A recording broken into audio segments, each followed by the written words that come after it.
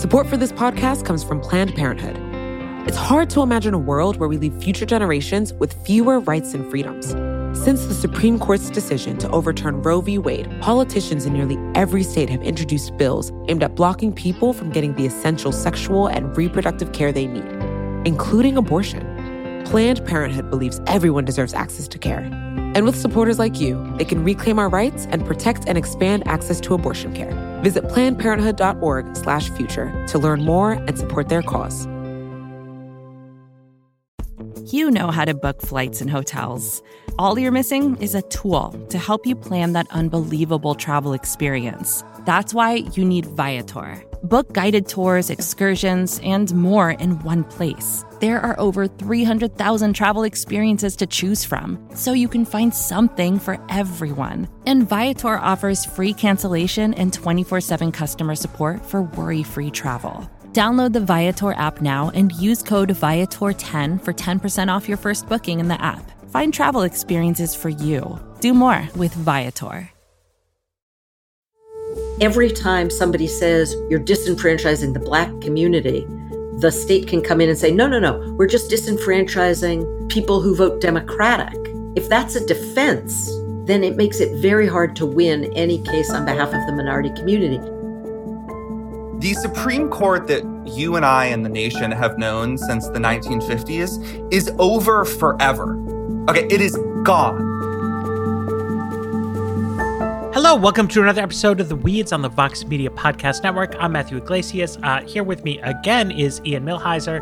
We are introducing, this is going to be the final episode of the By the People series. So it's big. You're not going to want to miss this one. What's it all about? So I guess a persistent villain in this series has been the Supreme Court. The Supreme Court's done a lot to dismantle voting rights, and sadly, with a 6-3 Republican majority, is likely to do a lot more to dismantle voting rights. And so this episode's going to focus on that. The first half is going to focus on what the Supreme Court has done in the past and what it's likely to do in the future to our democracy. And then the second half focuses on some potentially radical solutions like court packing, which could be used to prevent the Supreme Court from dismantling our free and fair elections. And so who are the guests? Who are we going to be learning from? So the first half is Pam Karlan, who is one of my favorite lawyers and constitutional scholars. It's really just always a treat to get to talk to Pam. And then the second half, I talk with Mark Joseph Stern, who covers the Supreme Court for Slate. And so we've been working together on the same beat for a really long time now. Okay, cool. I mean, this is it's a sort of alarming episode because we're getting into some pretty extreme solutions at the end. But, you keep hearing about this, right? It's been in both of the debates that I've seen so far. So it's really in everyone's interest to inform themselves about this issue and how it works, because I think it's going to be big in the politics to come. So enjoy.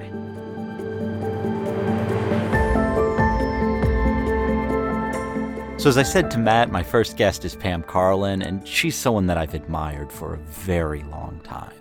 Pam's a law professor at Stanford. She led up a lot of the Obama administration's voting rights litigation, and she's really one of the nation's preeminent civil rights lawyers. Among other things, she argued and won the Bostock case in front of the Supreme Court, which said that it's illegal for employers to discriminate on the basis of sexual orientation.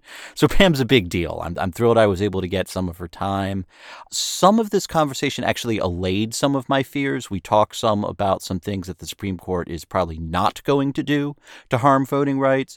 But one thing that is deeply alarming about this conversation is we also talk about how the Voting Rights Act is very much in danger. And the Voting Rights Act is our primary shield against race discrimination in voting.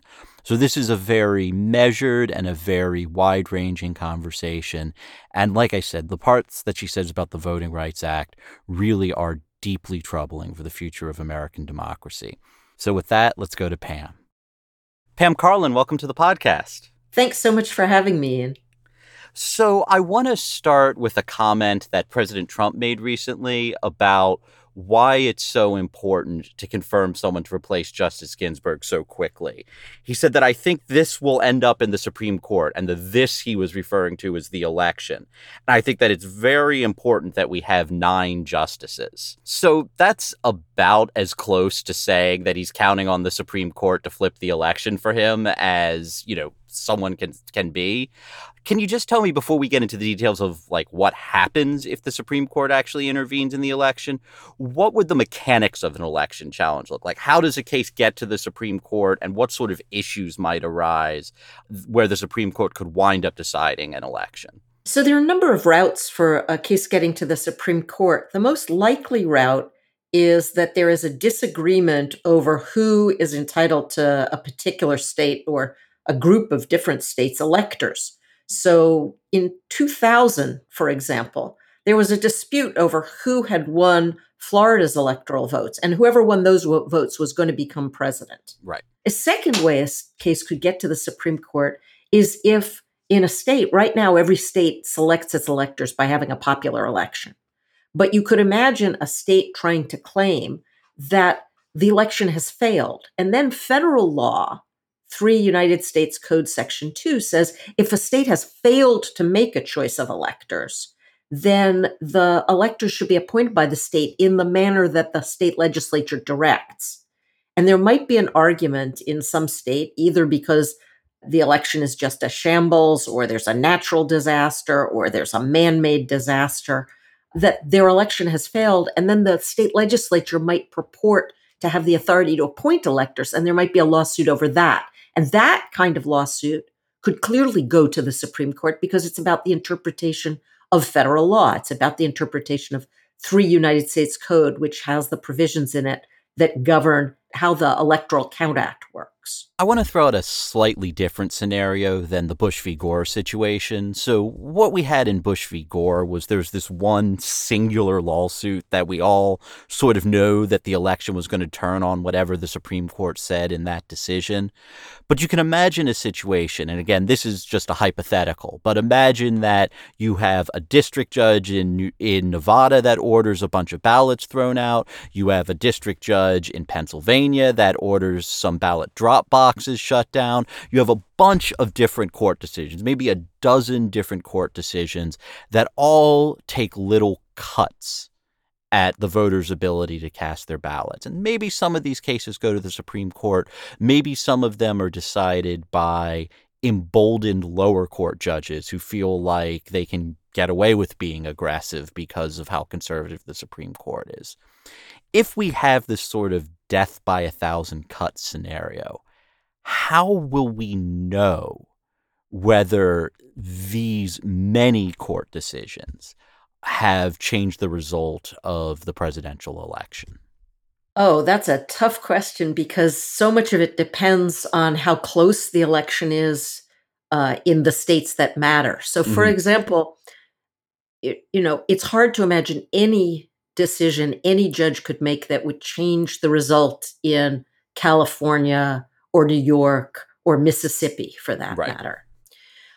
So it has to be a series of different things going on. One is the election has to be close in terms of the electoral vote nationwide.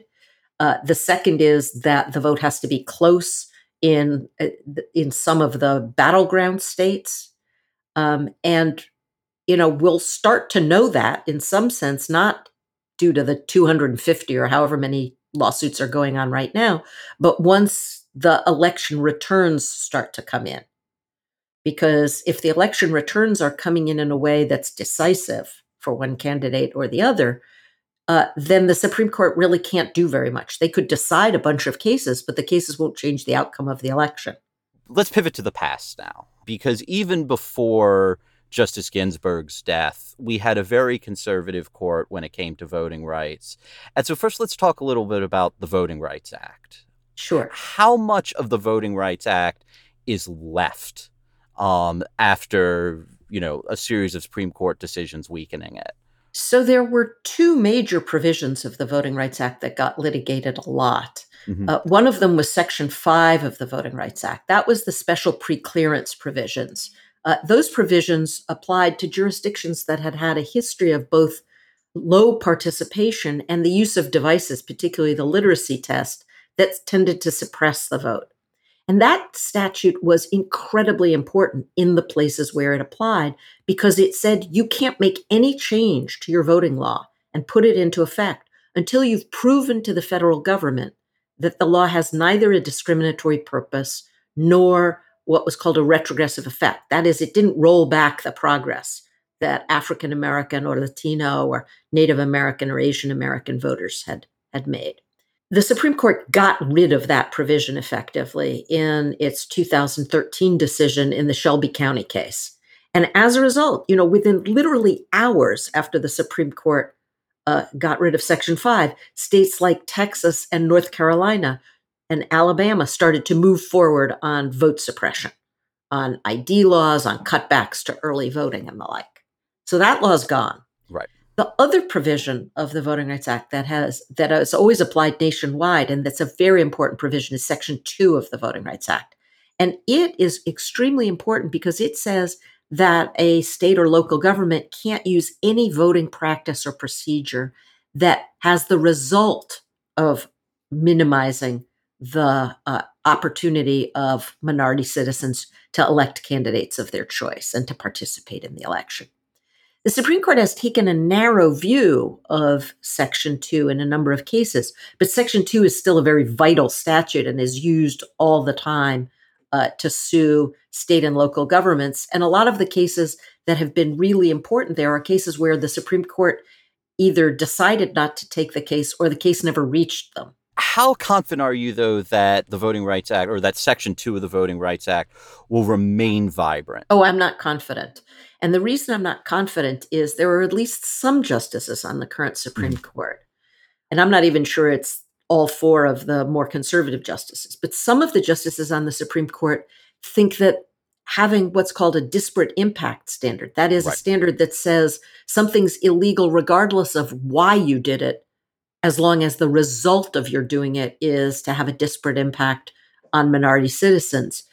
Justice Scalia was a big proponent of the view that disparate impact standards might themselves violate the Constitution because they take race into account or they take sex into account or the like. So if disparate impact is on the chopping block, then that really guts the Voting Rights Act. And so what does that mean then for our elections? I mean, one thing that we have seen in recent years is that the Republican Party knows it can use race as a proxy to identify partisans, because African Americans are so likely to vote for Democrats. If it packs them all into a gerrymandered district, or if it enacts some law that makes it hard for African Americans to vote, they can be pretty confident that they are disenfranchising Democratic voters. And so if the Voting Rights Act doesn't stand it doesn't stand with any vibrancy, do we have free and fair elections in this country? Well, there's a risk that we don't. And the reason there's the risk is because, as you know, the Supreme Court held 2 years ago in the Rucho case that political gerrymandering is not unconstitutional. Right. And if what you say is, well, purposeful racial gerrymandering is still unconstitutional, and that would be true under the 14th Amendment, and nobody argues otherwise. But every time somebody says you're disenfranchising the Black community, the state can come in and say, no, we're just disenfranchising people who vote Democratic. If that's a defense, then it makes it very hard to win any case on behalf of the minority community. So I want to hone in on the conservative justices on the Supreme Court. Ultimately, it's the Supreme Court that's going to decide, how much voter suppression is allowed. And I guess what my question is do you see any kind of limiting principle in the conservative justices' opinions? Like, is it just that we disagree with them about where the line is, but they're willing to draw a line? Or are they really willing to go so far as to say, just as long as you proclaim that this is about politics, it's fine? Well, I don't think they're willing to say just as long as you proclaim it's about politics, it's fine. But the question of when do you see a discriminatory purpose, which is the question under the Constitution? When do you see a racially discriminatory purpose? Different justices are differentially likely to see that, in part because if you think that we got rid of racial discrimination, which was in part the kind of underlying theme of the Shelby County case, was we don't really see massive racial discrimination anymore in voting in the South. If that's your starting point, if that's your worldview, you're far less likely to think in any given case that race played an impermissible role. If, on the other hand, you think race is still a very salient issue, then you're much more likely to think that race played a role in a particular case. So, it's about worldview. It's not about the basic principle that you can't discriminate on the basis of race. It's about whether you think that principle has been violated in a particular case. The other thing just to say, though, is this isn't just about race. It's also about how fundamental do you think the right to vote is, and how likely are you to allow a state to come in and say, well, this particular restriction is necessary in order to run an election system. So let me give you one that I think nobody really disagrees with, which is, of course, we have to have an election day. And if a state decides to require everybody to vote on election day, either absentee or in person, but on election day, rather than having early voting, a state isn't required by the Constitution or by federal law to allow early voting. It's just not. Right. And why do we have an election day rather than saying, election month or the like? Well, because it focuses people's attention. You have to hire people to run the election system and the like. It's a reasonable regulation. But the question of when does the restriction impinge on the fundamental right to vote is something where the Rehnquist Court and then the Roberts Court have cut back on what the Warren Court and the Burger Court said about restrictions, which is the Warren Court and the Burger Court really said the state, we should be skeptical of restrictions on the right to vote. And the current court is not skeptical of those restrictions at all, in part because of a worldview that comes out of, the post-2000 election period where the Democratic Party believes, and I think correctly, that the greater the number of citizens who show up at the polls, the more likely Democratic candidates are to do well. The Republican Party, and President Trump was quite candid about this, thinks that really the fewer the citizens who show up to vote, the more likely its candidates are to succeed. On top of that, you have the Democrats then being concerned that vote suppression will drive down their supporters' ability to vote.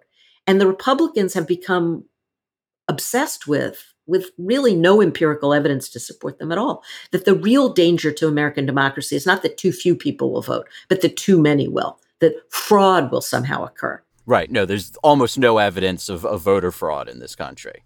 No, and none of the fraud, absolutely none of it. I mean, 0% involves people pretending to be somebody else to go to the polls, which is what the draconian voter ID laws are all about. So Justice Scalia in particular used to push back really hard when people accused his court of being a partisan body, or like when people referred to justices as Democrats or Republicans. And he would say, no, this is about judicial philosophy or ideology or something else.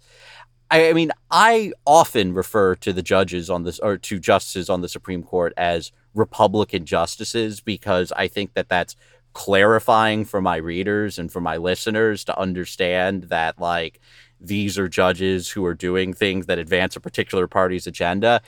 Am I wrong to do that? I mean, is it wrong to conceptualize these judges as partisan actors? And for that matter, does the distinction really matter if they're reaching the same results anyway?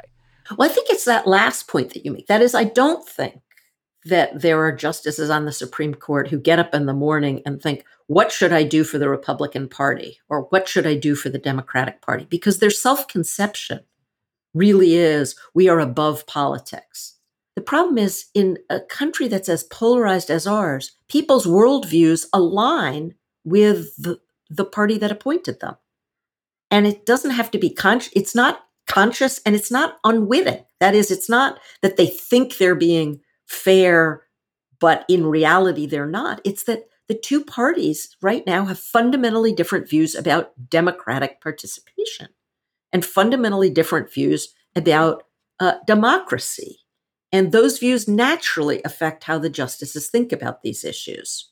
One person, one vote is the notion that you can't have one state legislative district that has 1 million people in it and another that has maybe 100,000 people in it. I mean, are arguments like that, let me ask the question specifically. Is one person, one vote potentially threatened in a court with a 6-3 Republican majority? So I think the basic principle of one person, one vote is not threatened, but the way it gets applied is. So let me explain the difference there. In Rucho itself, the Supreme Court reaffirmed, in essence, that the court had done the right thing in the 1960s reapportionment cases. So I think there is no question that states will have to draw new districts after every census because the census will reveal that there have been population shifts. Here's the example, though, of where the right wing of the Republican Party and current law diverge. One person, one vote is shorthand for the idea that you can't have districts in them with dramatically different numbers of people. But one thing that the Republican Party has tried to do, and the president's been pretty clear about this, and the president's lawyer, Will Consovoy, was actually the lawyer who litigated this issue up to the Supreme Court a couple of years back in the Evanwell against Abbott case. One question is, when you say we have to have equal numbers of people in each district, what kind of people are we talking about? So the current rule is that the districts have to have the same number of inhabitants in them. And that counts children, it counts people who are non-citizens, it counts people who are undocumented, but who are living in the United States. What would happen if instead of equalizing those numbers of people in each district, you equalize the numbers of citizens of voting age in each district? That is, American citizens over the age of 18. You would dramatically shift how the districts are drawn, because in parts of the country where there is a heavily Latino population in particular, you would have to have many more people in those districts than in districts nearby. And I'll just give you an old example of this that illustrates just how much we're talking about here. Los Angeles County elects a board of supervisors, and they have 5 supervisors on the board. And in the 1990s, if you drew the districts to have absolutely equal numbers of people in them, each district would have somewhat north of 1 million people in it. They're really huge districts. If, on the other hand, you tried to equalize the number of citizens of voting age in each of those districts, the most heavily Latino district would have almost twice as many people in it as the most Anglo district, just because of things like the age distribution of the Latino population. Much higher percentage of Latinos are under the age of 18, and because of the citizenship. And what that would do is it would transfer power away from the party that most Latinos support, because you'd have many fewer majority Latino districts, and towards the party supported by Anglos. So I'm going to do something off-brand here and ask you for some good news. Yeah. What do you think is safe? And I know that this is a large question, but can you give examples of big voting rights fights where you think that even in a 6-3 Republican court, the justices are going to say, you know what, that is settled and we're not going to touch that? I think one person, one vote is pretty settled. Mm-hmm. I think the prohibition in the Constitution on intentionally diluting the voting strength of minority communities is settled. I think the constitutionality of the Voting Rights Act's ban on literacy tests is settled. So those are big issues. Mm-hmm. I think that there are, a huge number of changes that states are making to their own law, which as a matter of federalism, the Supreme Court is not going to touch. So the states that have dramatically increased people's ability to vote early or to vote by mail, I don't think the Supreme Court is going to hold they lack that power. I mean, there are crazy people, truly insane people who say, no, you have to vote on the first Tuesday after the first Monday in November, or you can't vote at all. And I think the Supreme Court is going to just give that the back of its hand, mm-hmm. so that states that want to make it easier for people to vote are going to be able to do that. Gotcha. And then one issue, I mean, you mentioned this earlier, but one issue that is currently live is the Trump campaign wants to, like, they are very fixated on the notion of an election day. And they want to restrict the state's ability to count ballots that arrive after Election Day. They, in some cases, want to challenge postmark laws.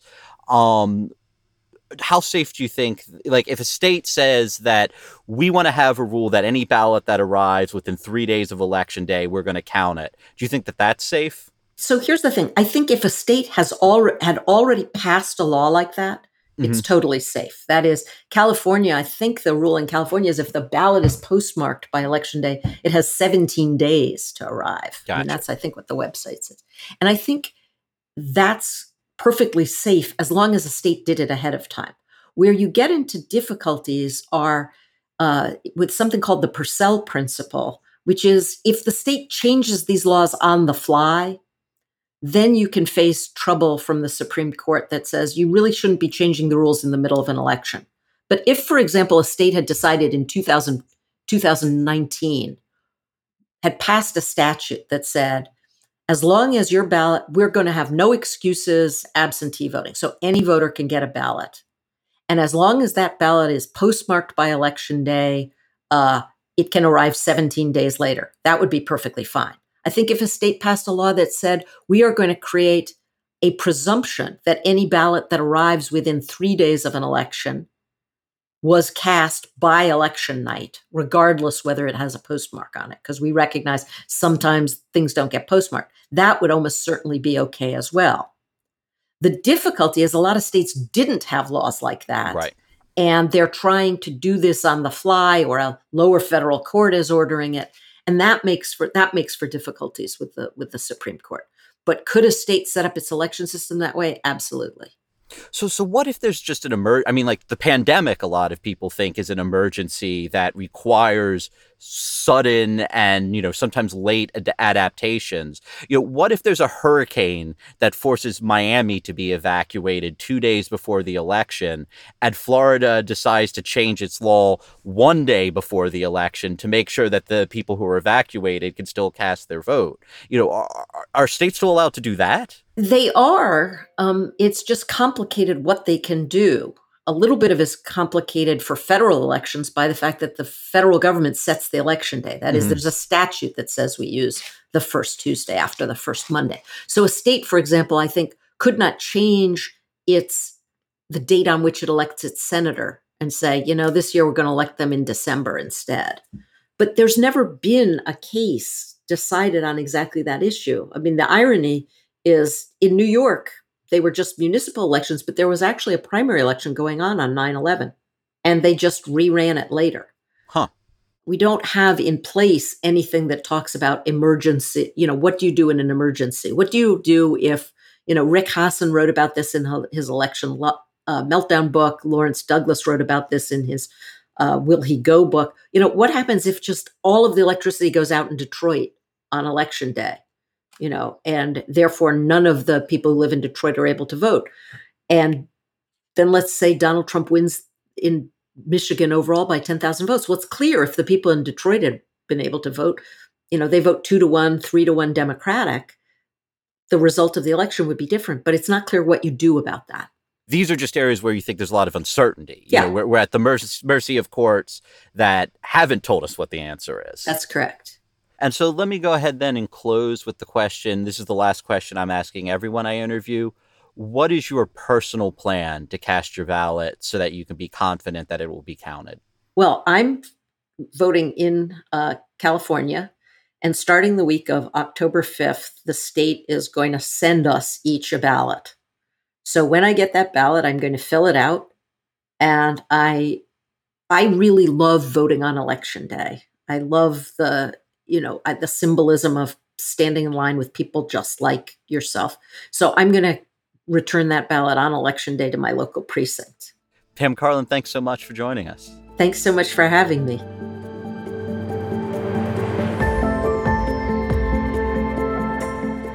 Thanks again to Pam for her expertise. I know that was a lot of information. So again, I want to highlight one really troubling thing that Pam said, which is the danger to the Voting Rights Act. what we've seen in a lot of states is that lawmakers will use race as a proxy in order to identify Democrats and disenfranchise voters. And so if the Voting Rights Act falls, there's a real danger that Democrats cease to be competitive in national elections.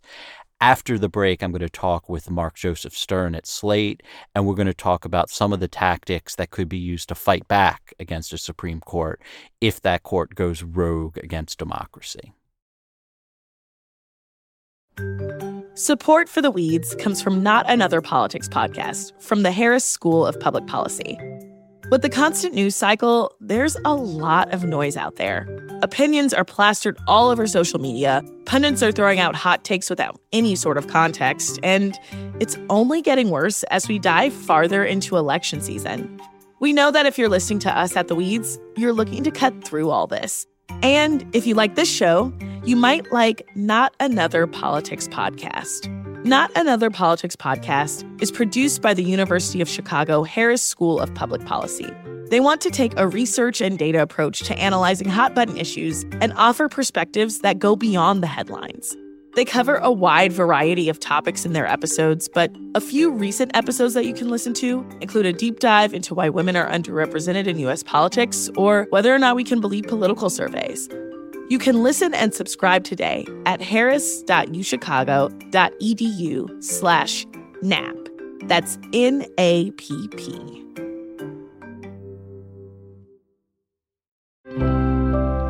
Support for this podcast comes from Planned Parenthood. Your body is your own. That's why Planned Parenthood is committed to ensuring that everyone has the information and resources they need to make their own decisions about their bodies, including abortion care. Today, lawmakers who oppose abortion are challenging Planned Parenthood. Affordable, high-quality basic health care for more than 2 million people is at stake. Planned Parenthood believes that health care is a basic human right. That's why they fight every day to push for common-sense policies that protect our right to control our own bodies. They also work tirelessly to oppose the onslaught of new policies aimed at interfering with personal decisions best left to patients and their doctors. They won't give up, and they won't back down. You can join Planned Parenthood in the fight to help make sure that the next generation can decide their own futures. The organization needs your support now more than ever. With supporters like you, they can reclaim our rights and protect and expand access to abortion care. Visit PlannedParenthood.org/future to learn more and support their cause.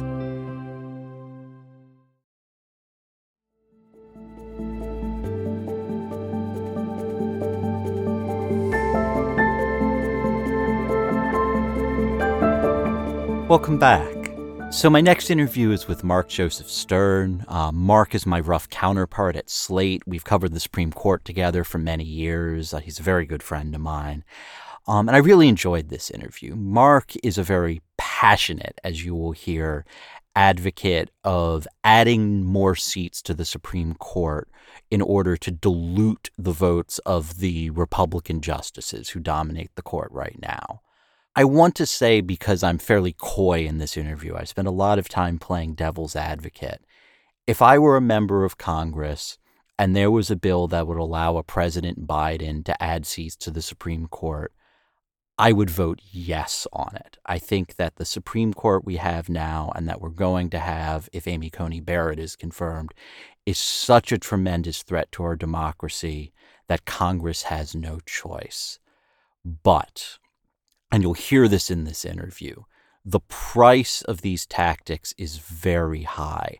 We are going to lose something very precious because of the moral legitimacy that the court has lost and that it will lose in the future no matter what happens.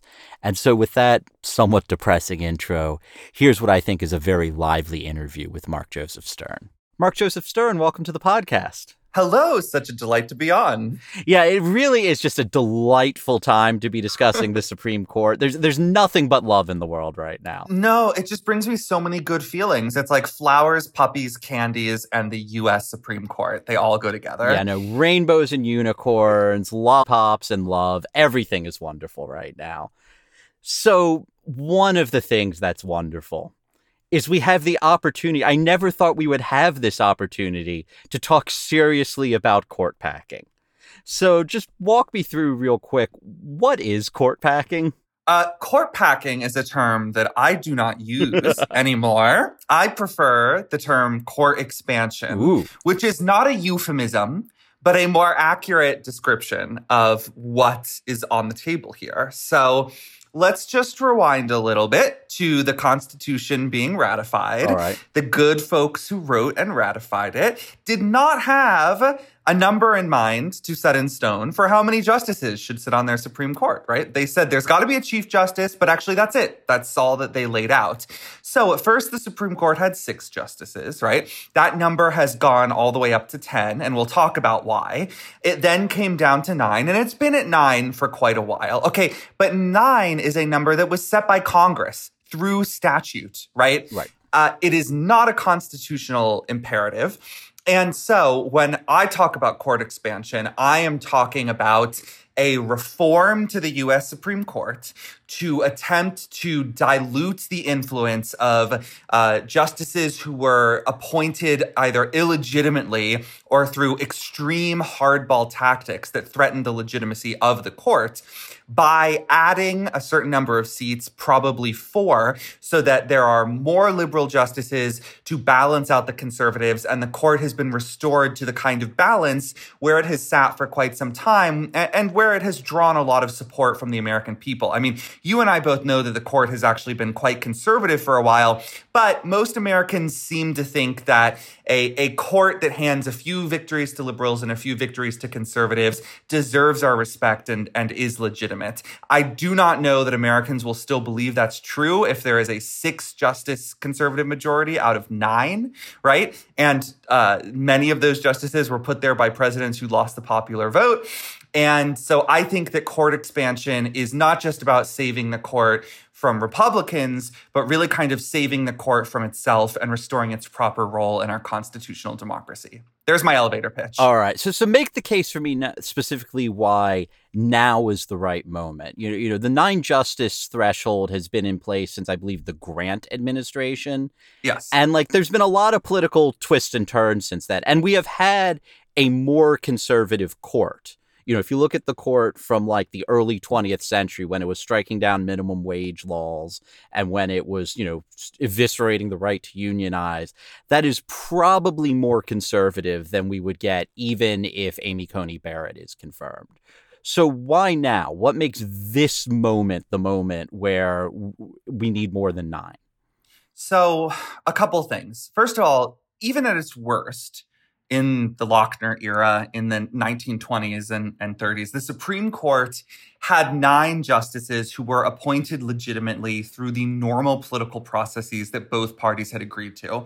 And, like I mentioned, the Constitution doesn't say how many justices have to sit on the Supreme Court. The Constitution doesn't say a whole lot about the Supreme Court. It kind of leaves the very idea of judicial review for us to deduce from the text, right? The Constitution doesn't say the Supreme Court gets to strike down laws. And the Constitution also does not really spell out the process by which justices are appointed. So for a very, very long time, the rule was, the president gets to nominate somebody and the Senate takes a vote. And sometimes the Senate says no, but for the most part, the Senate says yes and respects the president's wish and his choice and says, okay, this nominee can go through. The point is the Senate takes action, okay? In 2016, Mitch McConnell decided to completely rewrite these rules. Okay, so Justice Scalia dies in February. There's still nearly a year left in Obama's term, okay? But Mitch McConnell says no president can appoint a Supreme Court justice in an election year. We must let the American people decide who should replace Scalia. That was what he said. Okay, you can go run the tapes, read the transcripts.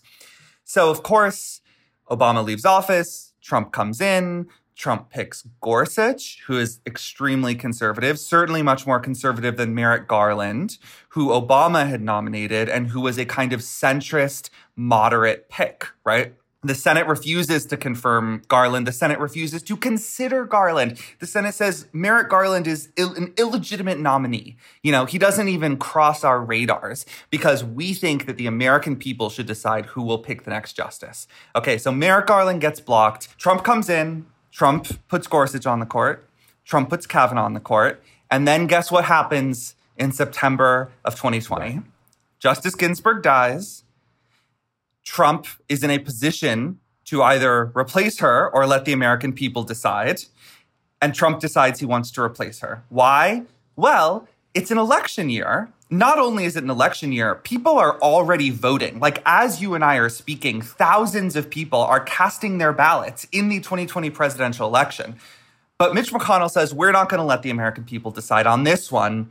We're going to ram through an arch-conservative nominee who will, in this nominee's own words, by the way, shift the balance of power of the court, right, toward conservatives and really change American constitutional law for at least a generation. So that's the background. That's sort of how we got here. And the reason why I think now is the time is because if you look at what Republicans said when Scalia died, and you look at what they said when Ginsburg died, their rule here comes down to this. The party in power gets to do whatever it wants to capture the Supreme Court within constitutional limits. Okay? The party in power gets to play hardball politics with the court. And as long as the Constitution is not expressly violated, it's all fair game. And so my response to your original question, why now, is because Republicans have opened the door for it and, in fact, made the case for it in so many words by saying after Ginsburg's death, if we have the votes, we are going to do this. I think the only proportional response that Democrats can possibly muster is to say, well, if we have the votes, we're going to do this too. And for them, that means expanding the court to add seats, a totally constitutional maneuver to try to counter what Republicans have done to corrupt the institution. So my colleague Ezra Klein has talked a lot about this, how it's bizarre that for many, many years, justices were confirmed easily. Like, I mean, these are hugely consequential votes. They are, in many cases, because the justices can serve for so long, the single most consequential thing that a president does. Chances are the most significant thing that Donald Trump will do in his entire presidency is the three people that he put on the Supreme Court. So given that the stakes have always been this high, why is it just now that the norms favoring easy confirmation have broken down? I mean, it seems like someone should have figured out sooner that like it's really important to block the other party's Supreme Court justices. Well, I think so. There's a couple reasons. First, and this is such a boring poli-sci answer, but like there's we party love realignment. Boring poli-sci answers here. So part of it is party realignment. Very simple, right? It has not always been the case that if you're a Democrat, a Republican is going to put somebody on the court who's totally anathema to everything you believe in. Earl Warren and William Brennan, the two great liberal lions of the Supreme Court, appointed by a Republican president, right? And even going more recently, like David Souter, George H.W. Bush's nominee, became like a liberal. And, I'm sure that some Republicans regretted that. A lot of conservatives have sort of made their rallying cry, like, no more Souters.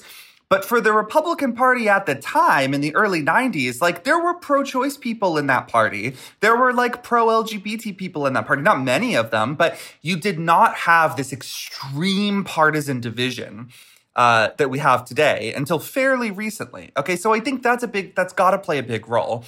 I think the other part of it is that this has always been a possibility. It's always been possible to play hardball with the courts. And look, let's acknowledge that it has happened in the past. So like John Tyler's nominees were essentially voted down over and over again because, the Senate was like, we don't even think you're the real president, dude. Like, you're not going to cut your justices.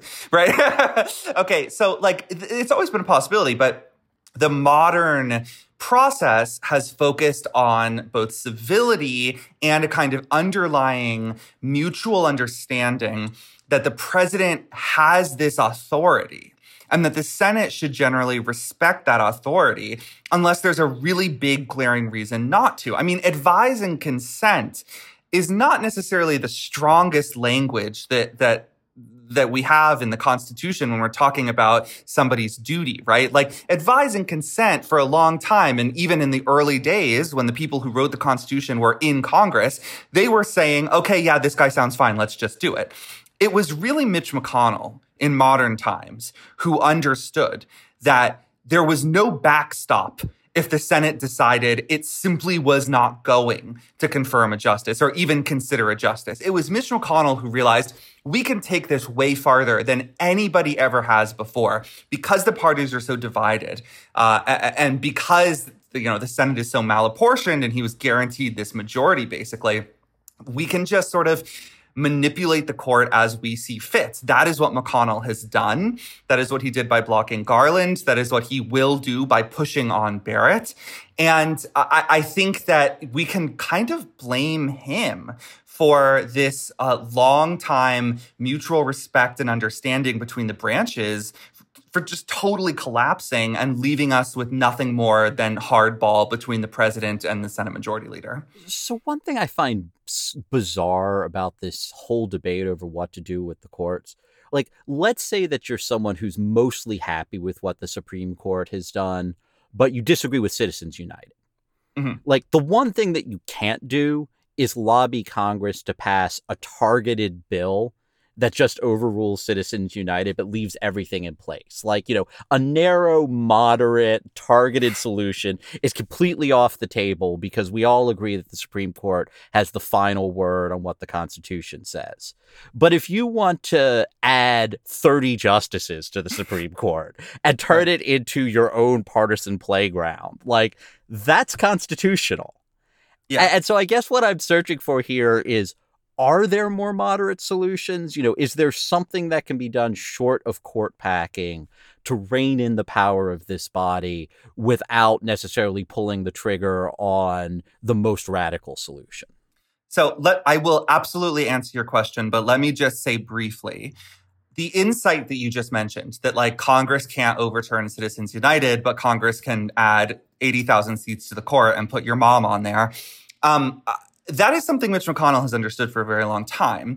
And his entire playbook here has been to not force Congress and Republicans to take unpopular votes on unpopular policies, right?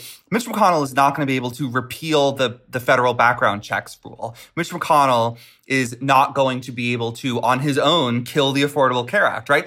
His play is to appoint justices and judges who will do that dirty work for the GOP. Having said that, there are other technocratic fixes for the Supreme Court. And I think that none of them on their own would work, but I think they are worth considering, and some of them are really worth pursuing. So one example is term limits, right?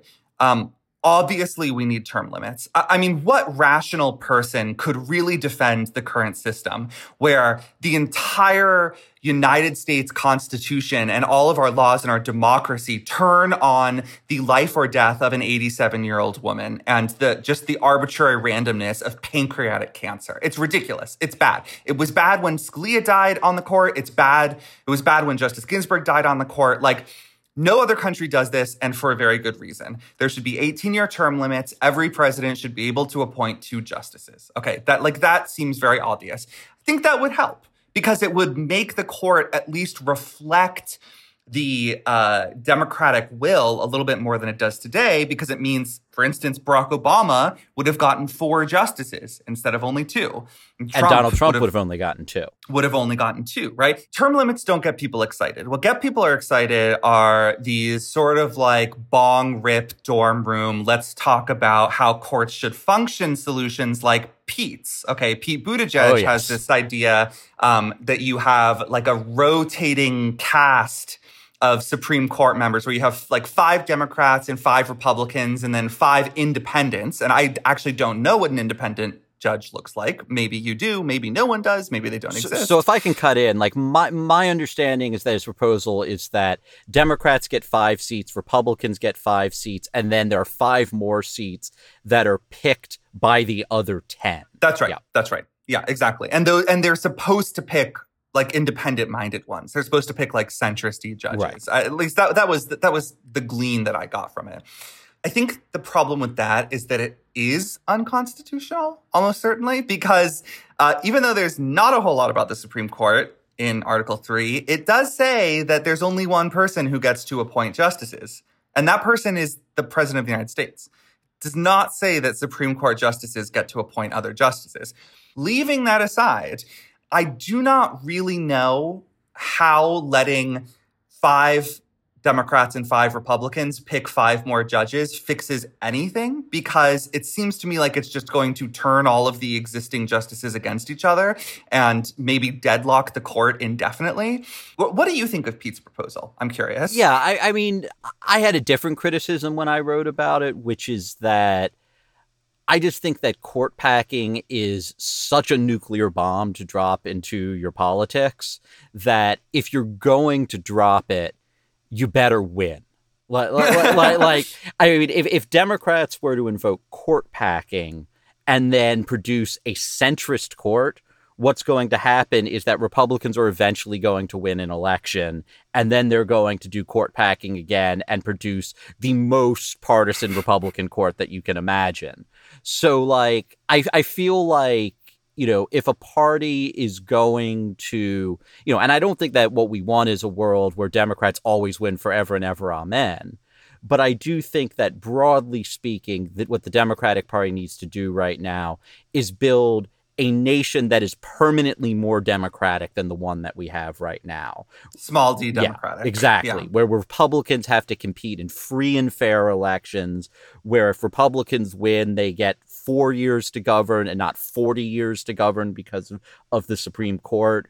And I don't think that just trying to take the politics out of the Supreme Court is going to achieve that goal. Yeah. So let me just ask you, like, you have 2 possible futures. Future 1, it's court expansion. Democrats add 4 seats. Future 2, it's Pete's plan. Okay, 5-5-5, whatever. Like, which future do you prefer? Between those 2, I think if you're going to pull the trigger on court packing, you have to go all in. And like I said, like I don't want to see the Democratic Party seize control of the court and then declare Republicans unconstitutional or something like that. Right. But like, I think the fundamental problem with our nation, that's part of the reason I'm doing this podcast, is that our elections are not producing democratic outcomes anymore.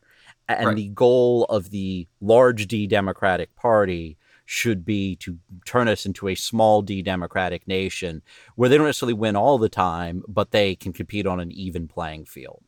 Okay, so I agree completely. On that point, you know, I think it's interesting. You want a more small d democratic nation, but you and I and most people in our field still just assume that it is absolutely and obviously proper for some kind of high tribunal in Washington, D.C., to be the ultimate arbiter of the Constitution for everybody else and to be able to override all of the Democratic branches when they have the votes to do so. And I just think we should note whether or not, you know, that's a correct assumption. Like, that's not how it works in most other countries. Okay, our Supreme Court is way more powerful than any other country's Supreme Court. And most other countries leave constitutional decision-making to the democratically elected branches because they do not believe that the Constitution should be totally insulated from popular will. And they believe that the people we elect to govern the nation should be the ones to govern the nation rather than 9 self-proclaimed wizards in robes. So explain to me then what our country looks like in a world where we have a Supreme Court that has less power. I mean, does Congress strip the court of some of its jurisdiction? Like, what actual tools, if any, or does it require a constitutional amendment, can be brought to bear so that maybe we still have a 9-justice court and maybe it's still a 6-3 Republican court, but that court wields significantly less power than it does right now? So, I mean, I think jurisdiction stripping is the obvious answer, right? The Constitution does say, like, Congress can basically take away the Supreme Court's authority to pass judgment on certain laws. That doesn't do much for the states if the states want to go their own way. I think if, say, the Supreme Court rules that it is illegal not to own a gun and that everyone over the age of 12 has to purchase an AR-15, the Governor of California signs an executive order that says, no, we're not going to abide by this decision. And then the ball's in the Supreme Court's court to decide how they're going to enforce their ruling. And, you know, The Supreme Court has a very professional police force of how many people? 200 or so? I do enough not to keep think us from bringing cell phones into the courtroom. Enough to keep us from bringing cell phones into the courtroom. Probably not enough to overtake the state of California and, enforce its rulings. I do think that the president could try to send in federal marshals. You could get into like the Little Rock problem. Right. But it does seem to me like if other countries have figured out how to balance the Supreme Court's power with the democratically elected branch's powers, that we can probably do it too. I mean, Canada, right? Every Canadian province it's called a notwithstanding clause. Every Canadian province can just tell the Supreme Court of Canada that it's not going to abide by its decisions, and they do it. Like, they do this fairly frequently. They say, hey, nice ruling you got there, guys, but we're not going to follow it because we think you're wrong. And I think that we believe Canada is still a democracy. So, I mean, there's a word for this thing that you're describing California doing. The word is interposition. And like, it's not a word that has a happy history. Like, Martin Luther King specifically called out Southern states for using interposition in the Eye of a Dream speech. But I mean, you can imagine a world, and like, I'm open to the possibility that a world where every state has the power to engage in interposition and say, like, we're just not going to follow this court decision. I'm open to the argument that that's better than a world where Amy Coney Barrett rules. Right. I guess. But I want to like make sure that we're clear on what the consequences of that are. Like, because it wouldn't just mean that the Supreme Court could say that everyone gets guns and California can say no. It would mean that Alabama could say, no, we're not going to have marriage equality. Right. It would mean that Texas could say, no, we're not going to have Roe v. Wade. And again, maybe that's better than a world where Amy Coney Barrett is just in charge. But is it worth paying the price? I think it depends on how far the Supreme Court goes. And I think it's all speculative right now, but I think it quite possibly could be better because, and maybe I'm being a little melodramatic here, but I don't think so.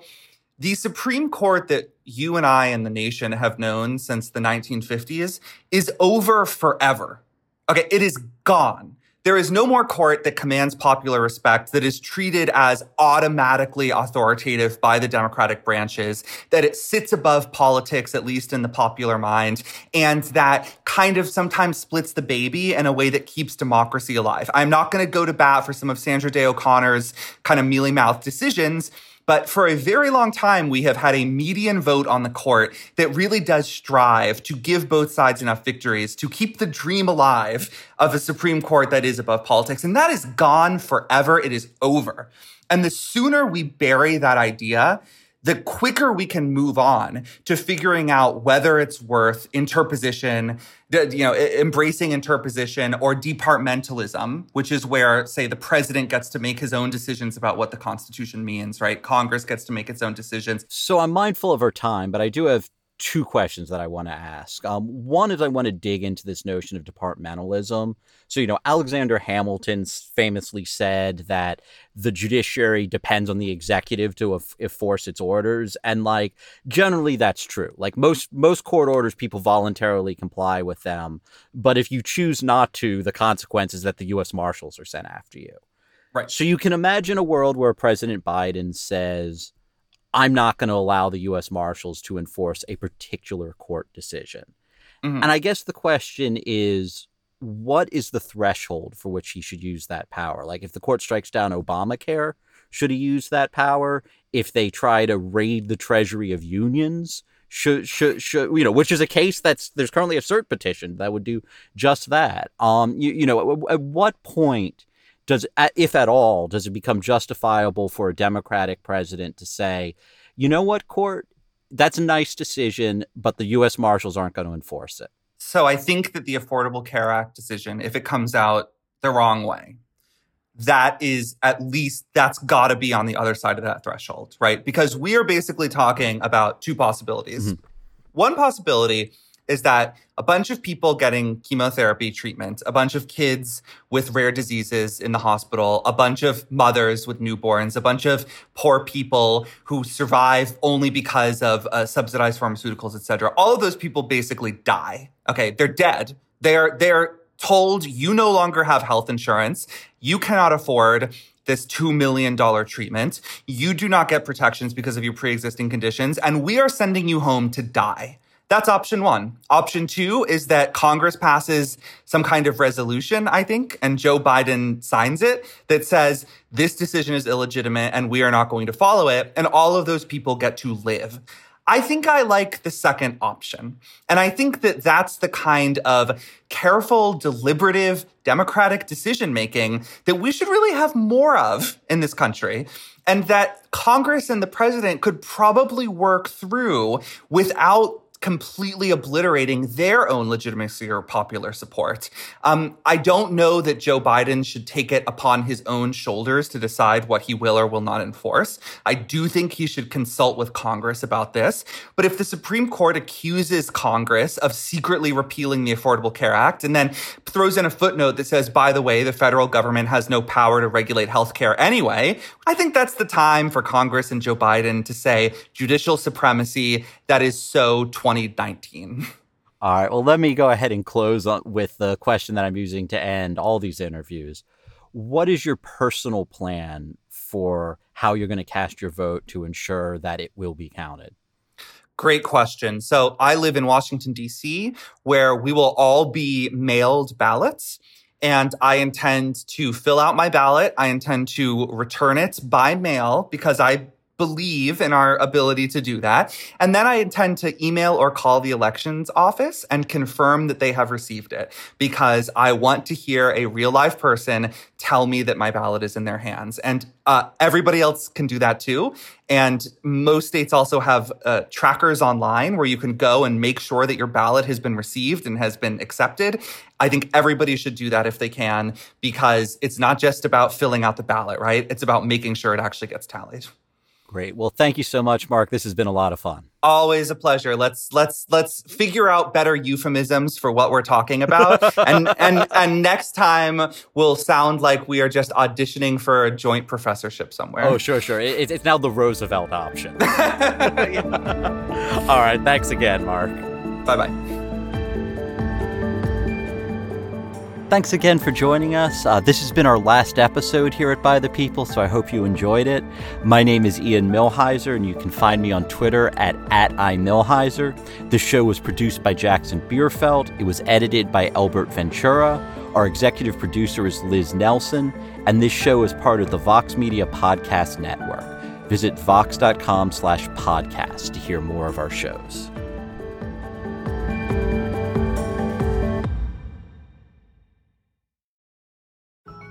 Support for this show comes from Vanta. Dealing with loads of spreadsheets, juggling different tools, and having to do manual security checks, it can be a headache to keep up with today's compliance and security programs. Vanta is the trust management platform that wants to simplify things and bring all your trust-building efforts under one roof, making growth smoother for your whole organization. Vanta lets you automate up to 90% of compliance for SOC 2, ISO 27001, HIPAA, and more. Strengthen security posture, and reduce third-party risk. Get $1,000 off Vanta when you go to vanta.com/Vox. That's VANTA.com/Vox for $1,000 off Vanta.